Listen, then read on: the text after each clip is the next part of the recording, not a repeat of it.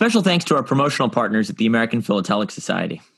The APS is the largest stamp collecting organization in the world, supporting collectors of any level worldwide.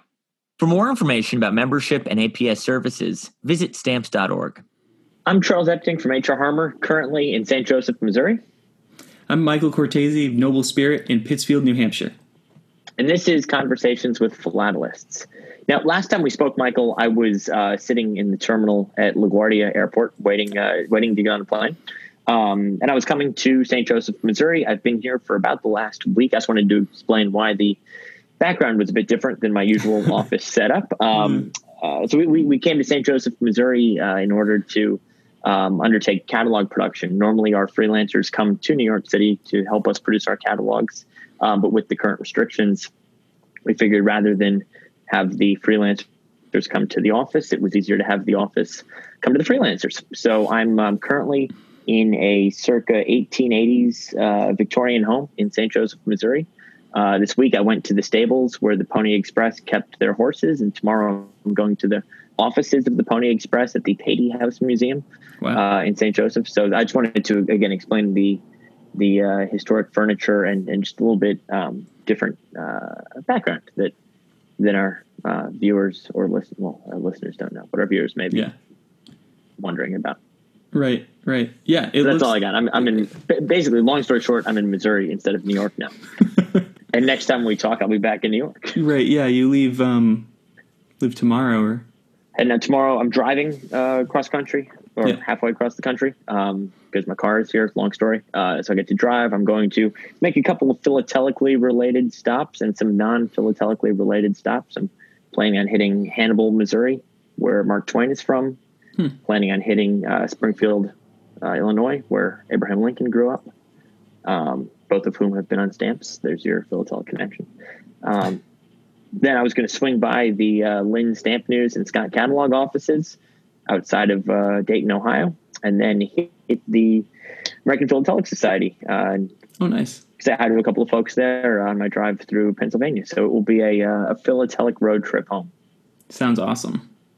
So next week when we talk, I'll get you up to speed on all that, and maybe we can flash a couple of pictures from the drive. Yeah, that'd be really cool. I saw the photo of you in front of the Pony Express stables. That'd be a cool one. Looking way too happy, way too excited to be the Pony Express stables. But it was that was really thrilling for me, especially because in our next sale we have a couple of really significant Pony Express covers. We have the only Pony Express cover addressed to the Confederacy after it had seceded. So basically, it's a cover to a foreign destination, even though wouldn't normally think of it that way. And then a very neat Pony Express cover that was handed over to the Pony Express writer in Fort Bridger, Utah. So normally they originated from the Bay Area, San Francisco, Sacramento, Northern California, but this one was picked up along the way in Utah, which makes it kind of neat. So to have those two covers in our sale and then be standing where they would have arrived in St. Joseph 160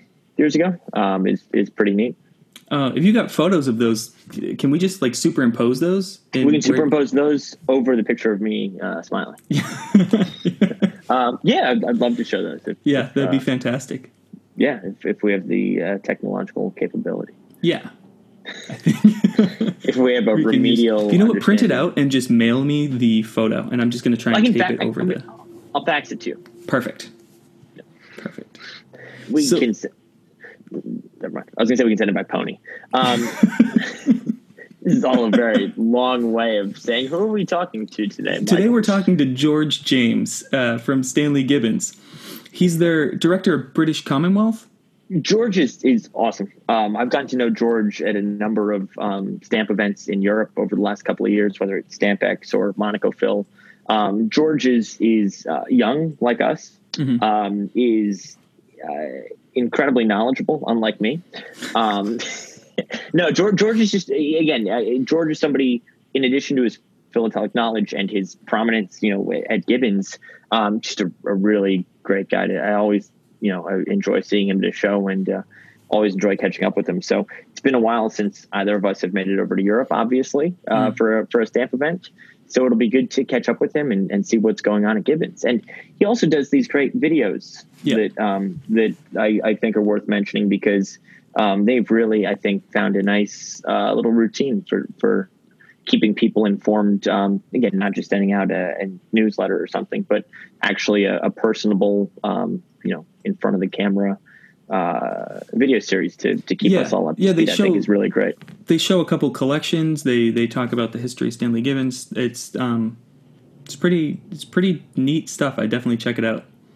Absolutely. I think it would be great to hear a little bit about that and how they're using technology to connect with customers when, not many people can visit the shop on the Strand these days. So it'll be fun to hear. Gibbons is synonymous with philately.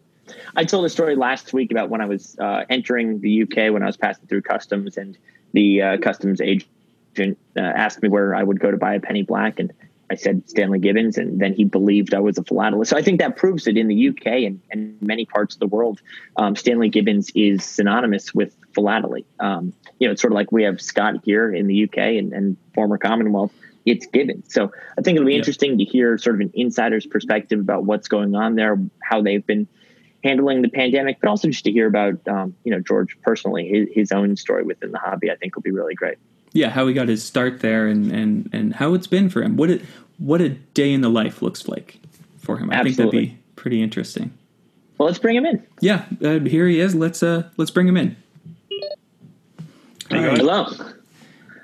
Thanks for joining us. This is great. Oh, no problem. No, it's nice to get the invitation. Appreciate it. Of course. How have you been? How are things in the UK? How have you been holding up? How have the last 8 or so months been for you? It's been strange, like as for everybody.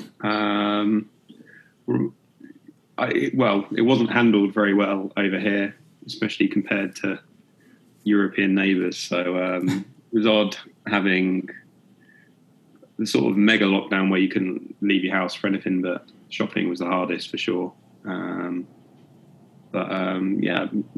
Blessed in a way. I'm still working. Stamps are still happening, because there's no real justice to who gets affected and who doesn't. So just got to be grateful to still be, happily working, and you've got to deal with the inconveniences because it's in everyone's interest really. So just try and stay positive, I guess. Can you talk a little bit about that? What when you got your start at Stanley Gibbons and what you do there? How far back do you want to go? Well, let's go back to the beginning. Yeah, exactly. What's your first memory of stamps? How did you get wrapped up in this crazy world to begin with? Christmas 1996 is my start. One of the Christmas presents that I got that year from my dad was a Stanley Gibbons starter pack. It had an all-world album, a pack of world stamps, plastic tweezers, a magnifying glass that basically left everything the same size. All the all the stamp stuff for kids, and that was sort of the first step. I always enjoyed it as a kid, but I enjoyed it in the same way as I enjoyed, football and aeroplanes and all the kind of kid stuff. So it was never sort of. I always loved it, but it was never I never thought of it as a career.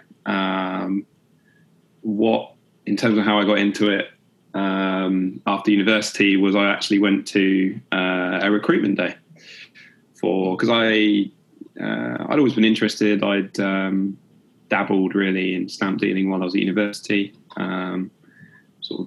It was good beer money, but I still hadn't really looked at it as a career.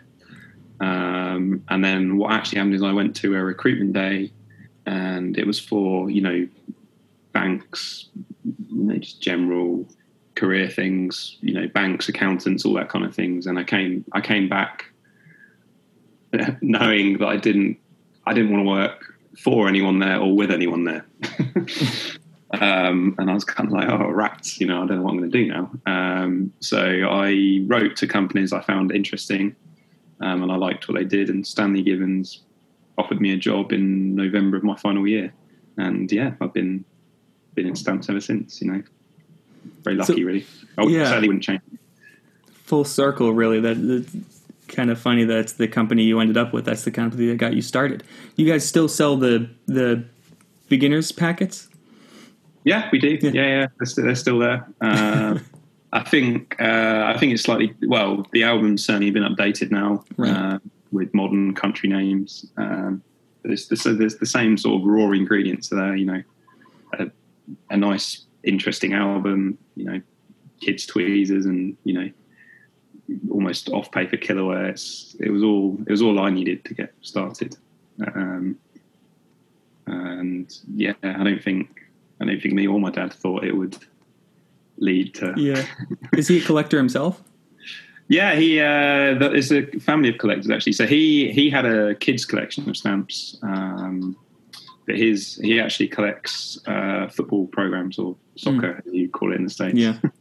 We support a team called Bournemouth, and he has the vast majority of games that Bournemouth have played almost since the war. Oh wow! Every season, home and away, and he loves it. So the collecting gene certainly passed out from my dad's side. Yeah, my mum doesn't have it. Doesn't get it. She used to threaten to hoover up stamps when I was a kid.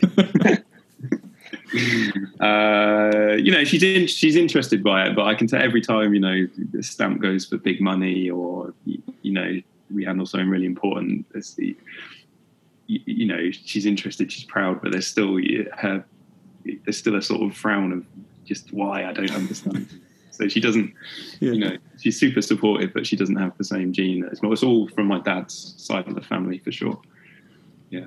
So you reached out to them and you began working there. What was your initial position there when you started working at Stanley Gibbons? And the job title was philatelic trainee. So I don't know. It was like I can't remember the exact job title. It was something like junior philatelist, philatelic trainee. But essentially the idea was that most people who start at Stanley Gibbons start work in the shop. Because it's a very good way. The floor, you mean? Yeah, so we still have the retail shop, and it has all the books behind. Commonwealth, GB. People come in and say, "I want this SG number," or show me your, Bartoon, whatever, and you get the stock book out and show them, and it's a really good way to get to know. Firstly, on a really junior thing, it's handle stamps professionally and safely, and you're not straight away handling tens of thousands of pounds worth of stamps when you're inexperienced mitts, and also because of the inquiries that come in through the shop, it gets you to know the running of the company in terms of auctions, catalogues, publications, retail, all the stamp album range. It gives you a very broad knowledge of the customer base, what the company does, who does what. So I started in the shop, and then went on a tour of all the different departments. So I worked for a little while in auctions. My first office at Stanley Gibbons, I actually shared a folding table in a cupboard with a lovely man called David Flint. It was very... It wasn't the office. It's since been refurbished twice, actually, but at the time it wasn't designed for the number of people they had working there. So we literally, it was in a load of racking of all the auction boxes, and we just had a table pulled up with two PCs sat pretty much side by side, and described stamps for the postal auctions, in that tiny room. So that was my first sort of proper stamp describing job, was in auction department. And then in the end, a lady actually retired in Commonwealth department. It was a man who was managing director at the time called Richard Watkins, who offered me the job there. It was sort of a Commonwealth almost sales / describing role there, and I ended up taking that. So the idea was to get a full apprenticeship in all departments, but in the end, because that job came available and I'd done all right, I guess, I ended up taking that job. Yeah. You touch on something that I think is interesting that maybe us Americans can't really grasp as fully, in that Gibbons is everything from a catalog and publications company, and a retail storefront, and an auction company, and they produce album pages. That you really have your hands in every facet of the hobby, versus the States, where it's much more segmented and segregated, I would say. What is it like being surrounded by, and how much interaction do you have with the catalog staff, with the retail? I went to the retail storefront a couple of years ago, and that still seems like a rite of passage for a stamp collector. That was really exciting for me. What is it like, again, having so many different segments to the company under one roof? So it's a huge asset, and it allows you to get a very, very in-depth and rounded view of the hobby. So a lot of the, as you say, a rite of passage is not just going through the shop. For a lot of the traders who have stands at, Stampex and international shows, you'd be amazed at how many have at one time worked at Stanley Gibbons in one capacity or another. But there's a lot more link between departments than people realise. So obviously a lot of our retail customers in Commonwealth departments buy albums from us. So you need to know the range and what pages they want. Naturally, there's a link between, one of the best things for customers at Stanley Gibbons is that actually when people come to us with stamps, sometimes we can give them more money than they get in auction just by buying it straight away, because we know someone for it. So it's a quick turnover for everybody. Sometimes it goes to auction. So there's always a huge link between, especially auctions and retail in terms of what's best for the customer. And then in terms of the catalogue staff, the pricing's actually done. Not many people know this, but for the really important, they're all important, but for the core business that we do is the stamps that are in Part 1 or the Commonwealth catalogue, which I'm sure you will use. But all the pricing in that is done by the Commonwealth team, not the catalogue department. It's done by people who actually buy and sell stamps every day. Huh. So it's a monumental task every year, and it takes months and months, literally almost done line by line. But so we have, all the departments are very, very closely linked and generally work very, very closely together. Certainly much more so than most people realise. And as you say, it's we get asked that question a lot, especially by American clients, because there's nothing comparable, on your side of the pond. Yeah. How many people work there, if I can ask that? So including Baldwin's, which is our, we have a numismatist coin company that work with us as well. I think it's about 65 approximately. And we have 2 sites. So we have a warehouse down in Ringwood, and that houses the catalogue team, the publications, so all the the albums and accessories. There's 2 offices, but I believe it's about 65. But hopefully, when this goes out, the CEO's not. It's not. It's not a scientific. I think it's about 60. 65, something like that. Yeah. That's great, and that's great that there's so much. Company. I was just going to say. I'm sorry. I think there's a lag. You go ahead. Oh no, not a problem. I was just going to comment on how fantastic it is that everybody works together, really, and it's not just segregated. That you can keep all those parts talking to each other. Yeah, so it's certainly under historically, it's caused a lot of problems at Stanley Gibbons that departments weren't working together closely enough. And it's something that the current owners realised the importance of, that they've really strongly encouraged, and it's to everybody's benefit, both internally and in terms of what we can offer customers as well. So it's certainly a huge asset that we can offer, whatever solution for the client, straight sale, auction, whatever, even private treaty things if we can't, and it's that clients really value that service of that, it's a huge asset, and that's why it's why the current owners, when they took over, it's something they really pushed to, make everything more streamlined, get everyone working together, and stop that sort of silo mentality that had been allowed to not build up, but just the way the processes were in the sort of old days, it was sort of slightly adversarial between the departments, which wasn't healthy, and it's something that they immediately broke down on taking over. Yeah. Obviously, the hobby's been shifting more and more online over the last decade or two. But for a company like Gibbons, I would imagine that foot traffic into the store is still very important. Shows like London 2020 or StampX are very important. How has it been for you during the pandemic, not being able to meet customers face-to-face as easily? And what have you been doing? Have there been projects that maybe you had considered before the pandemic that now got pushed to the front of the line? Or have you been brainstorming at all how to adapt to certainly what is going on right now and what may be the new normal moving forward? So it's certainly been a challenge. I smiled when you asked about projects, because I was on my way to the International in New Zealand when it all the lockdown happened, and I was briefly stranded in Australia, which is a lovely place, but not when you've got one suitcase and some stamps with you. It certainly didn't feel like a holiday. So yes, it changed our plans. All the client visits that I was planning on the way back couldn't happen because obviously borders were closing. Obviously a lot of those still haven't happened. So the plan was to fly back from New Zealand via 2 or 3 clients and go and see them. So that's been the biggest challenge, is not being able to go and physically see large collections. Obviously rules change all the time and collectors are understanding, but certainly there's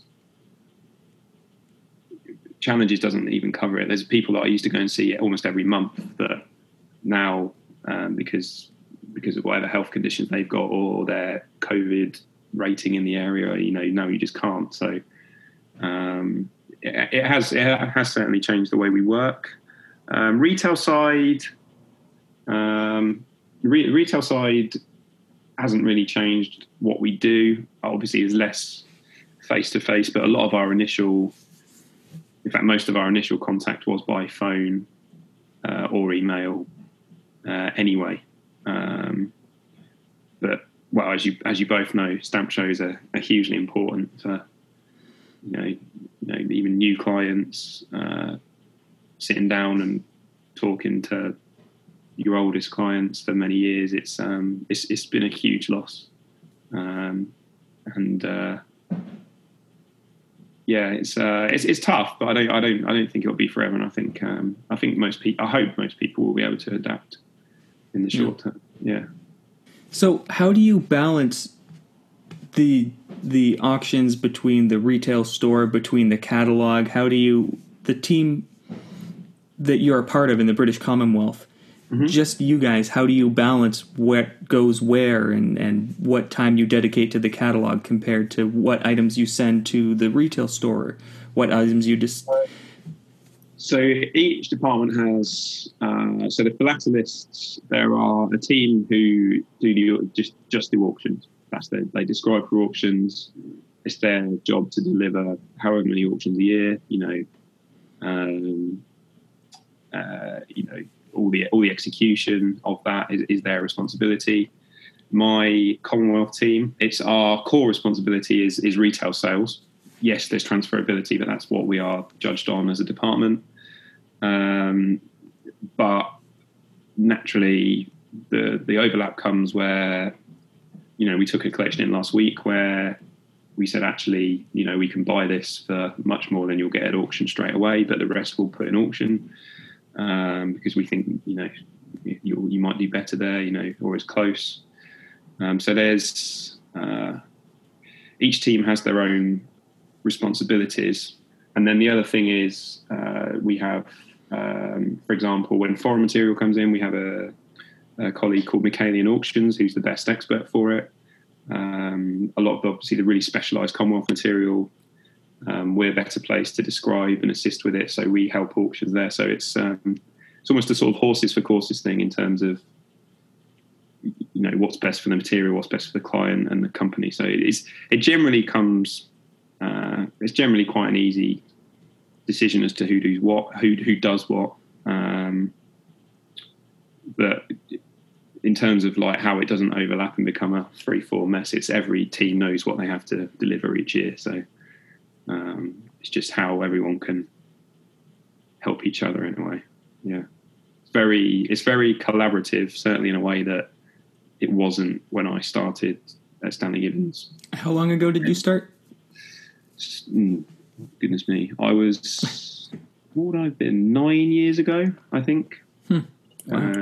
9 years ago. And then I worked at Spink for 2.5 years, I think, in the mid-period, and then came back in the end. Yeah. So 9 years since I started, but I think about 3 years since I came back to Stanley Gibbons.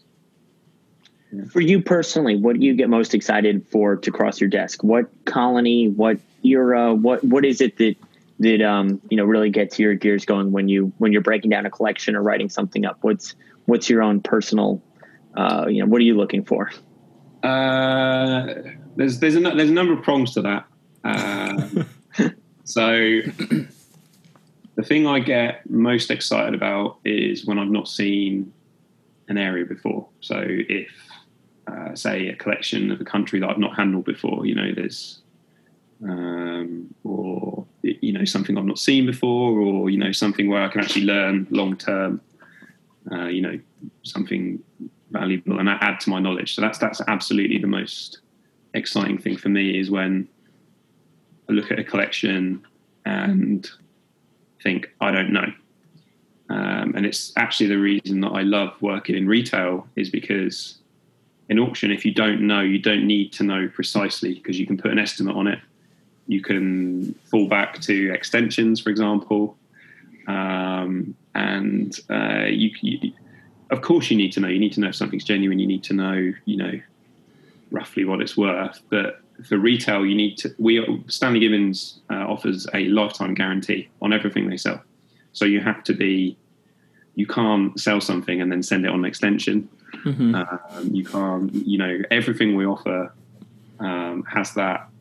If your grandchildren find out there's something wrong with it, Stanley Gibbons will refund it.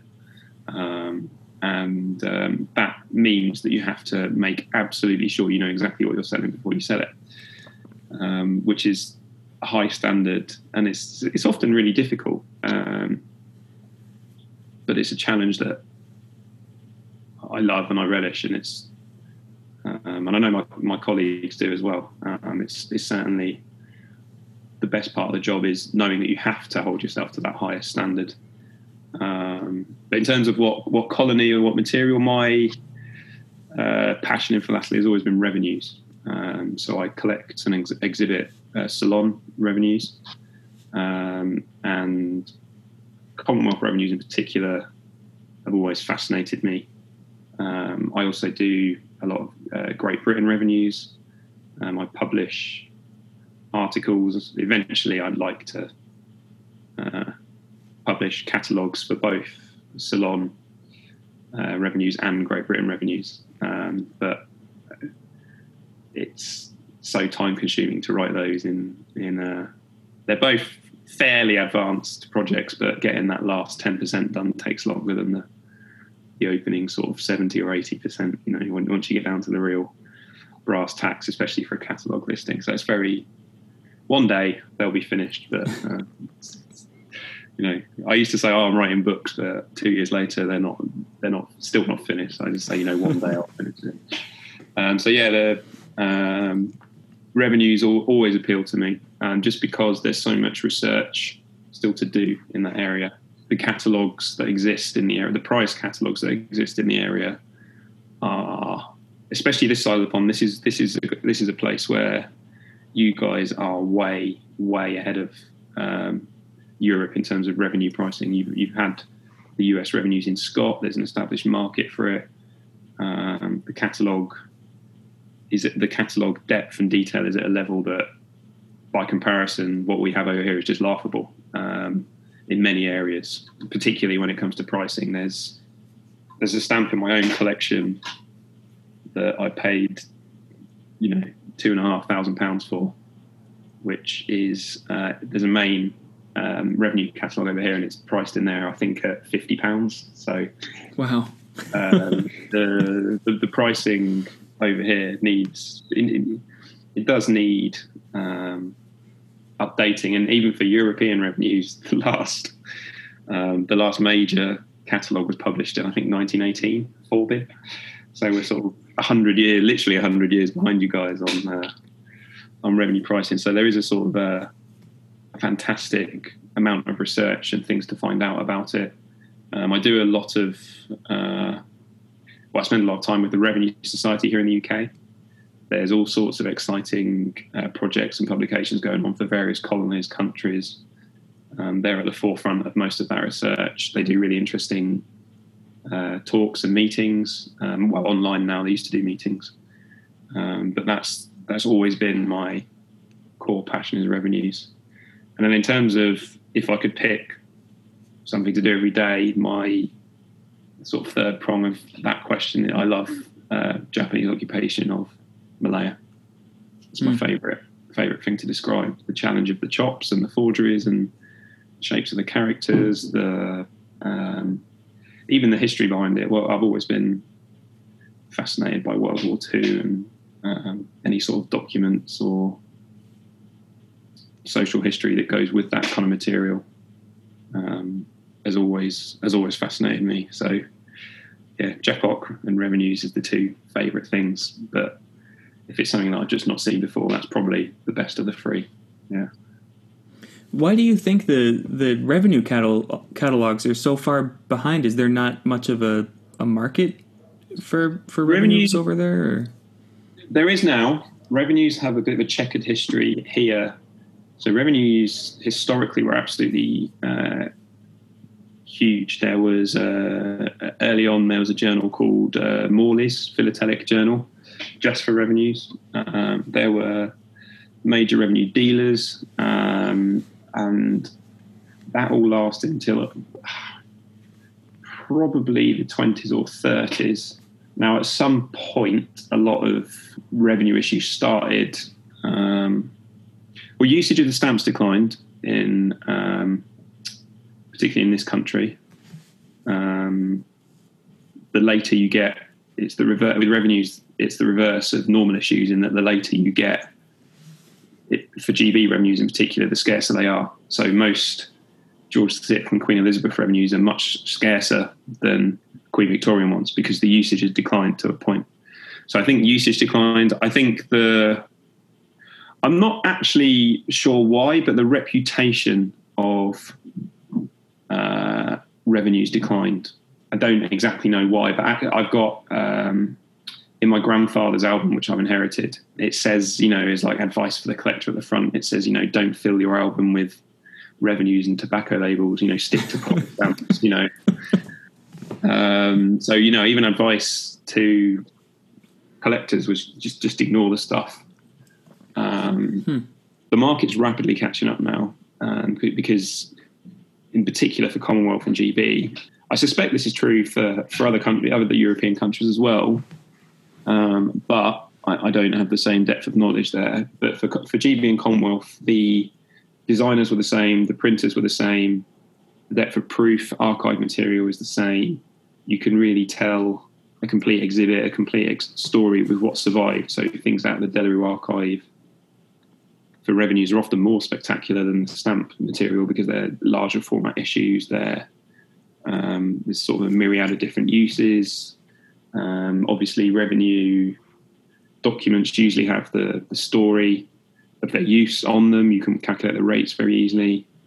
There's a lot of really actually quite amusing revenue documents out there. I mean, there's a Nyasaland document which I've got somewhere where there's paying a fine, and there's a transcript of the court case on there. And the guy was accused of stealing a blanket and some shorts, and he turned up to defend himself wearing the shorts he was accused of stealing. So yeah, you have to pay the fine. So there's also, and there's absolutely there's things like opium tax, things that just blow your mind nowadays. Printed revenues for opium imports and things like that. It's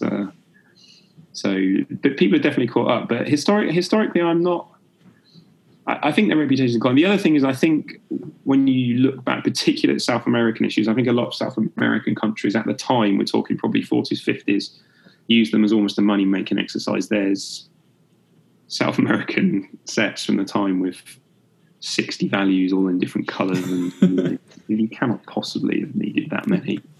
And I think that in the same way that new issues of, some people say, trash the reputation of some post offices and countries, new policies and new issue policies and all that, I think it might have started to get that way with revenues. And it took a long time for the market to recover. But the Revenue Society in Great Britain, I believe I'm right in saying it wasn't actually founded until about 1989, 1990, something like that. Wow. Very, very late adoption. But I can tell you as a collector that people are certainly catching up, because things I used to be able to pick up for nothing years ago, those days are long gone. Absolutely. Double-edged sword. Yeah, exactly. As people have realised, there used to be the end of a lot of, even single vendor auctions. People at auction houses used to just lob the revenues, fiscals in a box and just put, box of revenues. And no, not nowadays, which is good. It is good. Yeah. From a selfish perspective. Yeah. But I am really pleased that it's caught up, or it's catching up at this side of the market. I mean, the next step for certainly Great Britain and Commonwealth is to get better research and cataloguing, and there's a lot of people over here doing incredible work with listing. Andrew McClellan in particular for Commonwealth has an amazing website called revd.com. So he's a vicar who collects revenue, so he's the revenue reverend. And there's REVD, and he's got amazing collections, and he does phenomenal listings for Commonwealth, and they're the best of their type.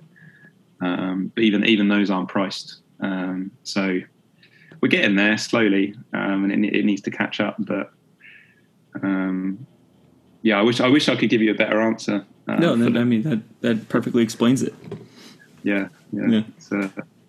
It's always been a mystery to me. I remember when I first started collecting them, I used to think, how is Delu Archive die proof from 18 to 17? You used to be able to pick them up for sort of £150, £200. It was, and any postage stamp from the same period was £400 or £500. It never made any rational sense to me. Just as stunning as the others. Yeah. And, even look at Persian rug has always been in the States. It's like a hugely important item for generations, and then you've got things of not probably Persian rug's iconic and of such a design and high value, but you've certainly got comparable things in Commonwealth which are spectacularly rare, very, very beautiful, wonderfully printed, that just didn't have the same appreciation. And there's no real logic to it in many ways. Yeah. It sounds like they're getting there though, which is great for the hobby. Yeah, absolutely. But buy them fast. Yeah, exactly. Yeah. Certainly. Even if you look 5 years ago to today, it's amazing how fast it's coming on. But when you look at it at a sort of macro level, it's amazing how slow or how long it's taken and how slow it's been overall. So it's sort of been like that, and then flown up in popularity in recent years. But it's a good thing. It's a good thing for everybody, really. Yeah.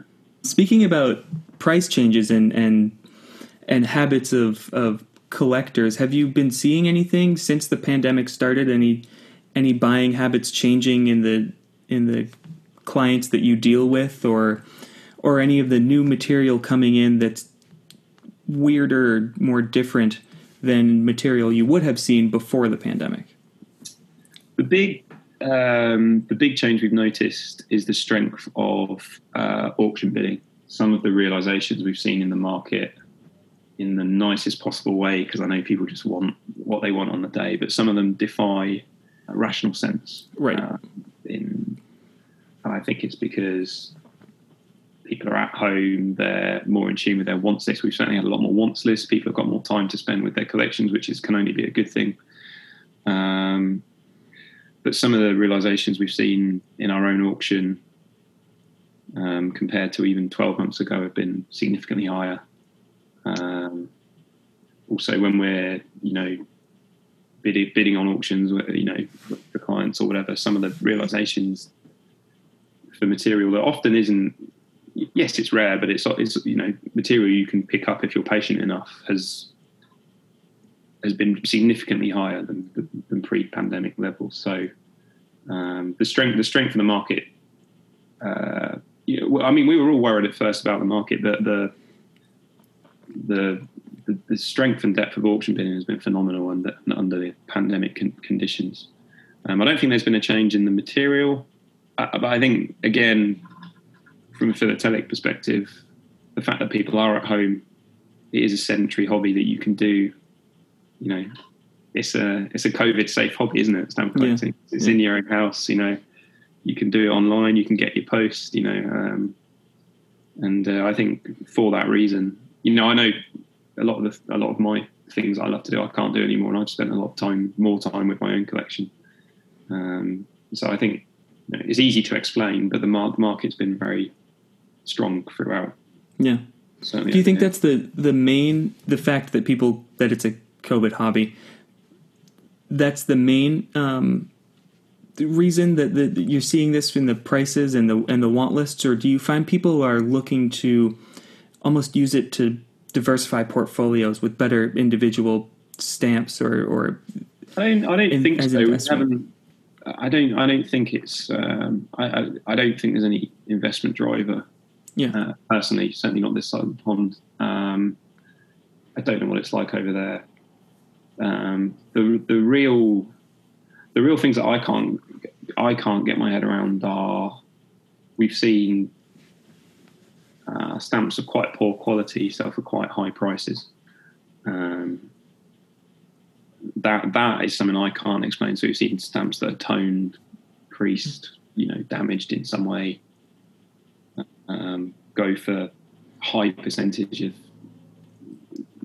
very, very strong realizations for a nice copy, let alone a toned one. So I can't, the impatient side of that. So catalogue prices in a sort of, £2,000 to £5,000 range, where, yes, major rarities, but major rarities which, if you're patient enough, you can almost always see a nice one within 12 to 18 months. It doesn't, that loss of patience I can't explain, and isn't rational, and I think it's just people want to almost strike. I think I'm purely speculating, because I can't rationalise it myself, but I think people are almost trying to strike while the iron's hot, and they're on it, and they've got the time to really make progress. I think they're maybe tolerating lower condition standards, but I certainly don't think that's a good thing. And it's certainly, in the case of buying damaged stamps, it's not money they're going to get back. Yeah. Which is why I can't rationalise it. But yeah, it's. I just think it is because the prices. I think is such a COVID secure hobby that its popularity, or I say maybe not popularity, that the amount of time people can spend on it has risen significantly, and I think that's shown in the interest in auction, in particular auction realizations. Yeah. Have you been changing the way that you value things in the retail shop? I know Charles said he'd been to Stanley Gibbons, the store before, but I actually, even though I was born in London near Stanley Gibbons, I left before they handed out accents, but I'd never actually been on the floor. Have you changed your pricing accordingly in the retail shop? Or is that the final? You put £4,000. That's the final price. No. So pricing wise for the retail shop, the prices of what we sell are updated at least annually, anyway. And also, I don't think if we'd done it already for COVID, we would spend our whole lives changing prices. There's millions of stamps in the shop, so it's not something you can just be like, put that one up now. So are you seeing things sell? It's hard enough doing a 700-page catalogue every year, once a year. So reacting to individual events, but actually, there hasn't been a huge change in Commonwealth levels. So because it's looked at regularly enough anyway, we haven't changed specifically for COVID, basically. But things aren't just flying off the shelves in the retail store, so to speak. Well, it depends. Again, we sell such a broad amount of stock that some areas it's always the same. Some areas fly out as soon as it. I told a client last week he sort of broken a company record because someone had been on the website. I think it was literally 10 or 15 minutes, and he rang up to buy it.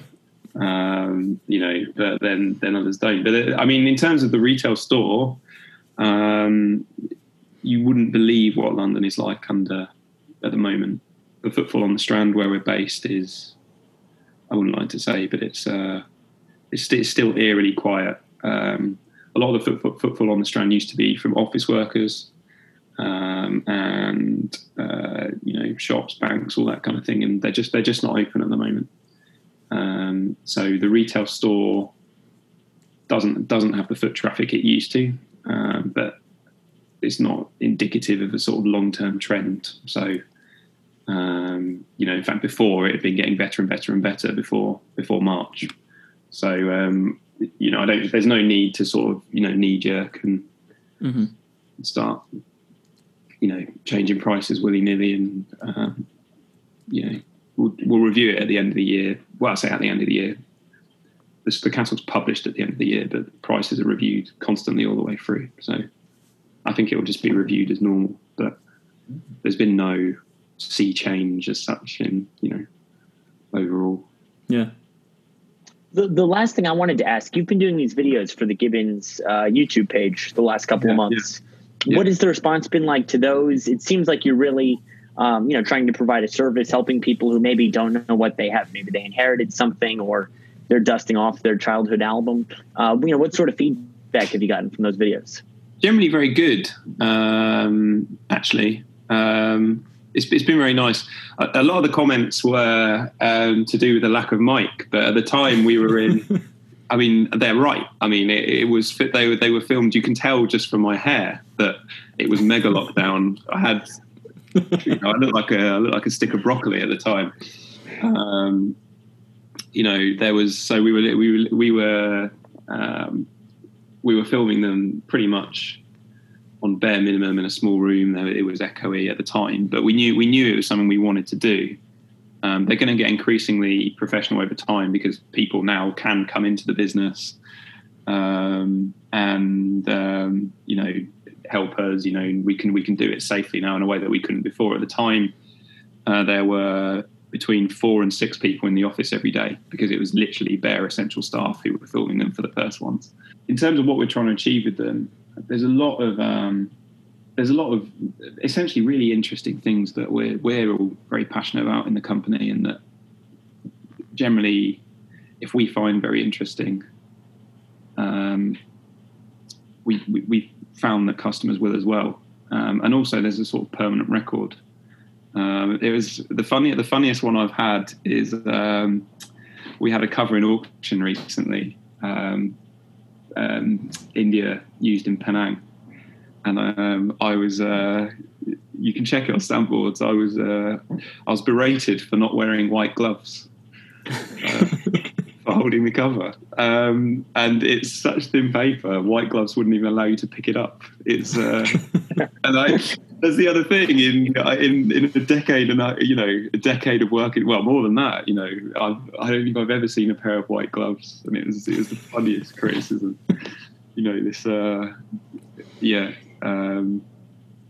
Using clean hands to handle a cover, so it's funny. But the reception from clients has been very, very good.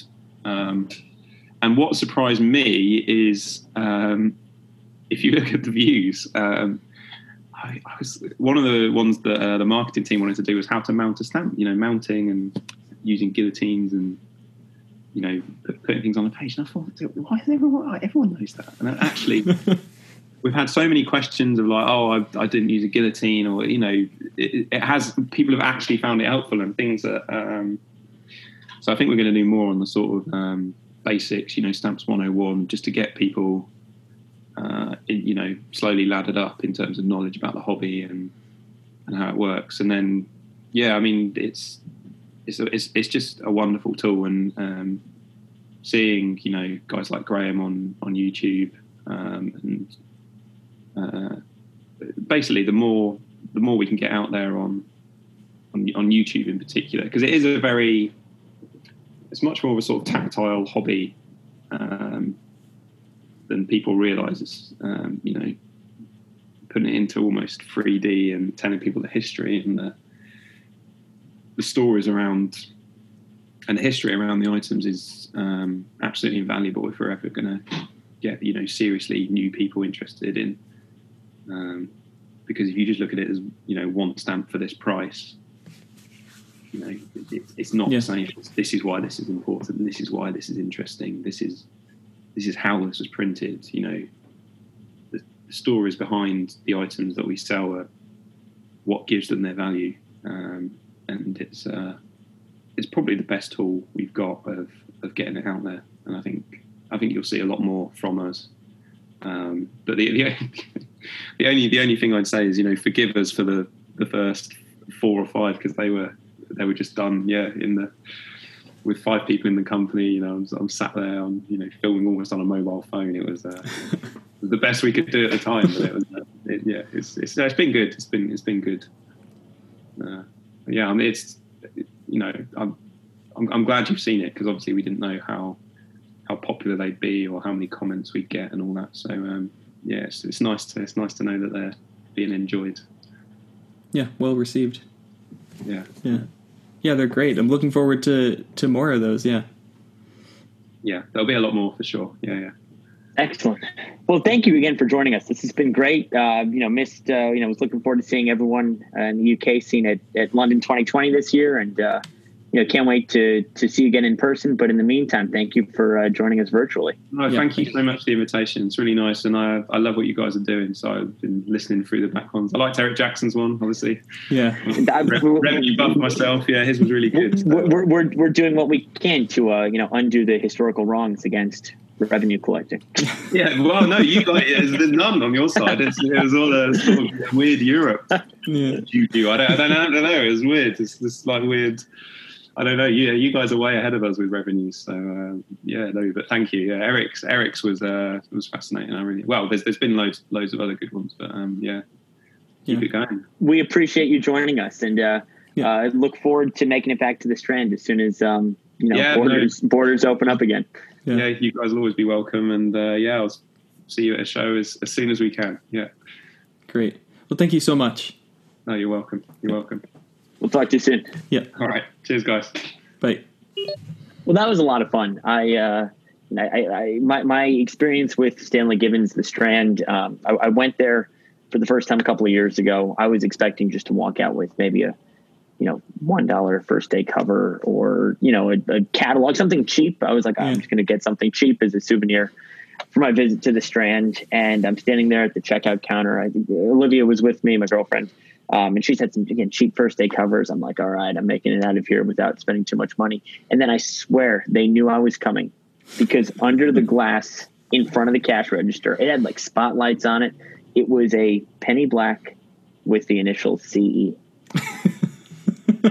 They saw me coming a mile away. Somehow they knew my initials. Mm-hmm. And that CE penny black was right there. And I thought, if you're going to buy a penny black, you should buy it at Gibbons. Mm-hmm. And it has my initials. And they with original gum, only cost £6,000. Luckily, it was used. It does have 4 margins. It was one of the cheaper plates, but they knew a sucker when they saw one.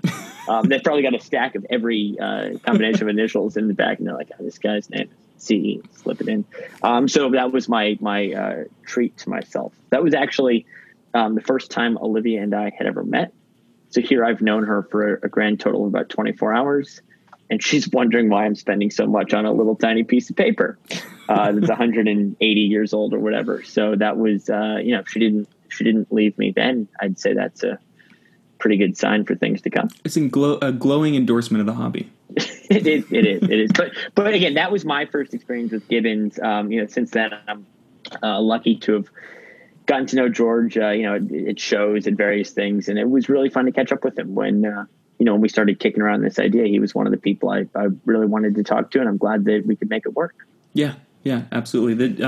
It was great to have him, and it's fantastic what he's doing with the videos on Stanley Gibbons and the YouTube channel, and it's interesting to hear how they listened to what the people wanted, and they're going in that direction. It sounded like that they had a broad idea of what they wanted to do, and then they saw where they needed to go or where the people wanted them to go, and they're going to fill that void.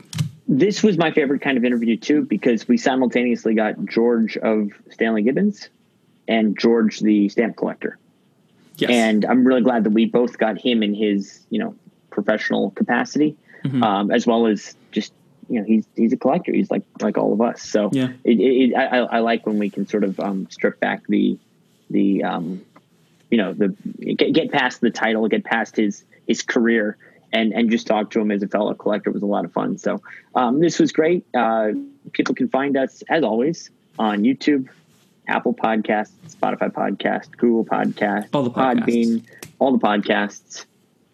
Philatelypodcast.com is the website, Philately Podcast. I don't want to interrupt, but I actually just went on philatelypodcast.com for the first time the other day. Oh, yeah? What do you think? I can confirm the link does work. That's great. That is indeed our website for anybody who wants to check it out. So that's fantastic. If you saw a little spike in the hit, it went from 0 to 1 viewer. That was me checking it out. I think we've got a couple more than zero, but no, I have not checked the analytics on that. But we get emails. And the email is philatelypodcast@gmail.com for anyone who wants to reach out to us. There. If anyone wants to reach out to us, we are pretty quick with the emails back to people. Sometimes I haven't been so quick with the YouTube comments. You can find out for yourself. Yeah, find out for yourself if I reply to your email. Yeah, exactly. Send Michael a tweet. And we really like the engagement. We really like hearing from you guys. Yeah. So until next time, this is Conversations with Philatelists. That's very true. See you next time, Charles. See you, Michael. Bye.